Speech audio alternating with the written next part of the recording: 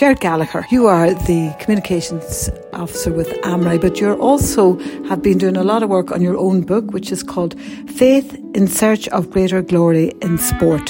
Very interesting concept. Tell us about it. The concept's very simple. It's talking to some of the best and brilliant sports people from Ireland who have done amazing things in sport, world champions, gold medalists, All-Ireland winners, and then also people who have just kind of come short on the mark of sport. But I talk to them about themselves, their passion for sport, why they got involved and their achievements. And then I ask them a little bit about their personal faith, memories of, and where that sits within sport. And, obviously there are examples like Katie Taylor is very, very public about her faith. But there are others, and I've demonstrated that there are about 25 or possibly 55 or 155 of people who have integrated sport and faith, and they do it together.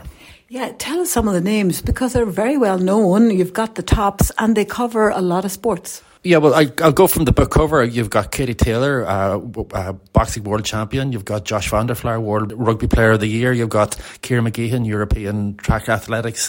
And then Brian Mullins, kind of the famous, who has recently just died, former Dublin player and whatever. But inside the book, there's other people as well, who have, there's Sean Kelly from cycling. There's Kieran Carey, the hurler, Kyle McCallan, one of Ireland's best kind of cricketers. So people from all over the country, north, south, east and west. Yeah, great to get that cooperation. I want to talk to you about a few today with a Jesuit connection. So we look first at Ger Brennan, who was an All-Ireland Gaelic football player for Dublin.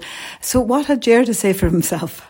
Well, Ger and I go back a long time together, but there's one thing that he does do very well is he wears his Jesuit traditions kind of on his sleeve. He's very upfront that without the Jesuit influence in his life, he wouldn't be where he is today.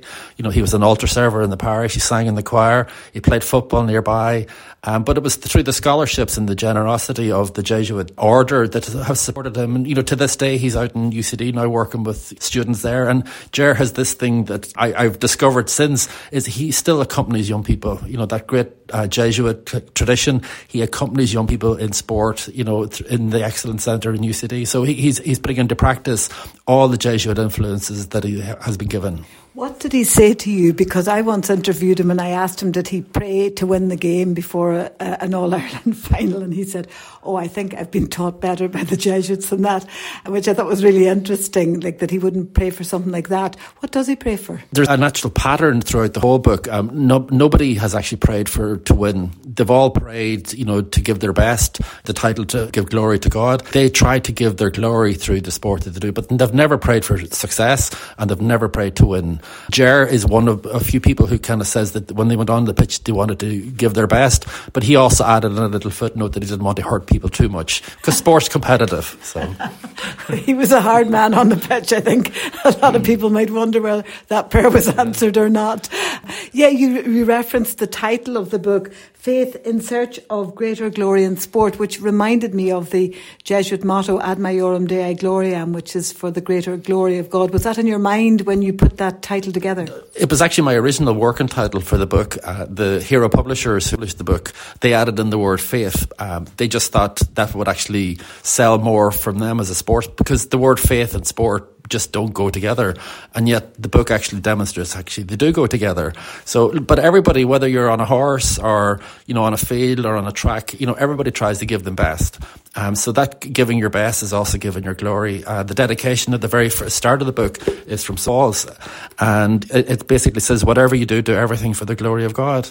So that's, sports people are just doing that day in, day out, kind of training or performing or winning. And giving lots of people great joy as well. Sean Boylan, now there's a name, a long tradition with Sean, healing in medicine, Meath manager of football many years ago, great manager, and also a Belvedere boy as well. Sean's very proud of his Belvedere connections, and whenever I spoke to him in the book, his sister was going to one of the other religious schools nearby as well, so they travelled in the bus from Dunboyne. He did the homework on the bus on the way home from school because they worked on a farm, so when he got home there was no homework, they had to work on the farm. But Sean tells great stories about the Jesuit connection, his mum and dad bringing him up to Dublin, trailing around the 7 churches on various days, and he name checks a lot of the churches. He has a very strong personal faith, But there's more to Sean Boylan than meets the eye. Like, he's a herbalist. His family goes right back to the Hill of Tara, 1798. And he's continuing to work with some of the sports people. And actually, I gave him a copy of the book recently. And actually, he probably knew everybody in the book personally. Yeah, and loads of people go to him for help. He has given great healing support through the herbs to many, many people. He's a very deep faith, but he's connected to kind of ancient Ireland. You know, he's just kind of bringing this into the modern era. He did that in sport as well, you know, that he had the teams training in Tara. He brought the Meath team, they used to go to the Columban place out in Dalgan. They stopped for the Angelus if they were training during the day. So he integrated his faith into his sport, and nobody challenged him, because he's just a very nice, likeable person. So, Ger, overall in the book, those stories, what struck you most? Any outstanding comment or something that surprised you as you went to interview these people, and the great support that they did give you? What I often say is these are just ordinary people who have done extraordinary things with talent. You know, each of us has been given a talent and a gift by God. These books just put it into practice by doing the best of whatever they were called to be, whether it's Sean Kelly cycling, or Kieran Carey playing hurling, or Ger Brennan on the field playing for Dublin. You know, they've just given their best. The other thing that I would take away is there's a huge challenge to parents and, you know, people involved with young kids about, you know, on a Sunday, do you do sport or do you do religion? And I think the book demonstrates you actually both coexist. You can actually have a spiritual side and a sporting side, and they actually complement each other. It's the missing ingredient. One person told me, he says, after reading the book, he has kind of moved away from faith and church and practice. He just, at the end of reading the book, he felt, did he miss out on something for 20 years by not having a spiritual side or being aware of a spiritual side? So I hope that conversation starts with people who read the book as well, before Christmas if you're buying it, or over Christmas, chat to others about it. It's a perfect book for people who stand at the sidelines or support, you know, football on the TV or whatever, that you can begin to relate to all these people, whether it's Mo Salah, the Muslim, praying on a pitch, or Rashford the other night during the World Cup, praying. So there's a lot of little prayer moments there going on. So I think we should encourage this conversation. You mentioned Marcus Rashford, Man United. You actually interviewed the chaplain of the Man United team. What had he to say? Very interesting person. He's a Pentecostal minister, started work within chaplaincy, within teams. It was an accidental support to his ministry. But he said, you know, his role within the great Alex Ferguson teams back in the day was just to kind of, again, the Jesuit word, accompany people, whether they be in a dressing room or the catering staff or the grounds people, that there was a ministry there of outreach, of being a Christian witness within these big clubs. So who would have thought some of the clubs would have chaplains? But actually, I've discovered a lot of the Premiership have prayer rooms, they have chaplains, you know, they have a spiritual component built into the whole kind of business that is the sport of what they're about. And that vein might be working now for a while for Man United. They were slipping behind, but something has changed, and let's hope that continues. So I'm just interested also, rugby, and the wonderful Josh van der Flier, what did he to say? Josh is a very quiet person. I met him there recently again to give him a copy of the book. He's on the cover. This is his first time to kind of really go public about his own personal faith, which is strong. He comes from a Church of Ireland evangelical tradition, and he prays before matches. You know, he's now recently married, but him and his now wife, they actually say prayers before a match. Whenever everybody else is listening to their beat music kind of on the bus, he's listening to Christian music. But it's integrated. Like, I know his mum and dad, you know, living in terms of his personal faith is a faith that was handed on to him from his parents. Just a very normal person. Kind of contrasting story is Ian McKinley.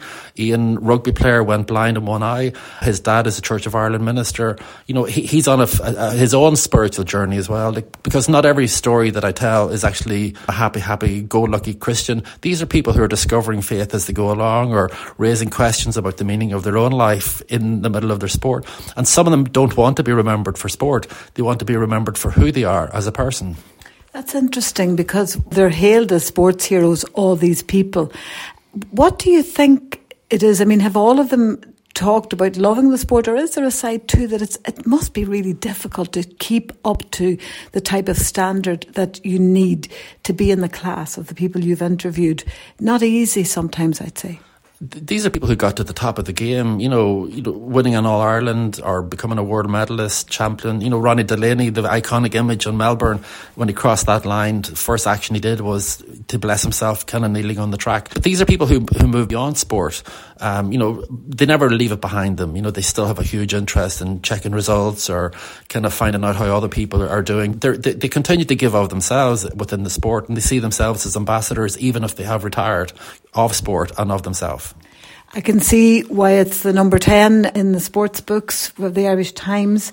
It sounds fascinating. And who publishes it and how much, Ger? It's published by Hero Books. It is in most of the main shops, your Veritases and your Easons. But actually, I'm asking people to support your local bookshop as well, your independent trader. It's on Amazon. It's on the online shops as well. It's out there, so please do pick it up. But if you're thinking of that gift for somebody who's into sport, I think this is a different type of sports book. Yeah, and also if they're into spirituality and stories of journeying and discovery, that's there too. And the one takeaway for it is, for everybody, it's just to give glory in whatever you do. Whatever you work at, whatever you're doing today or tomorrow or the next day, is just give glory and be your best and do your best.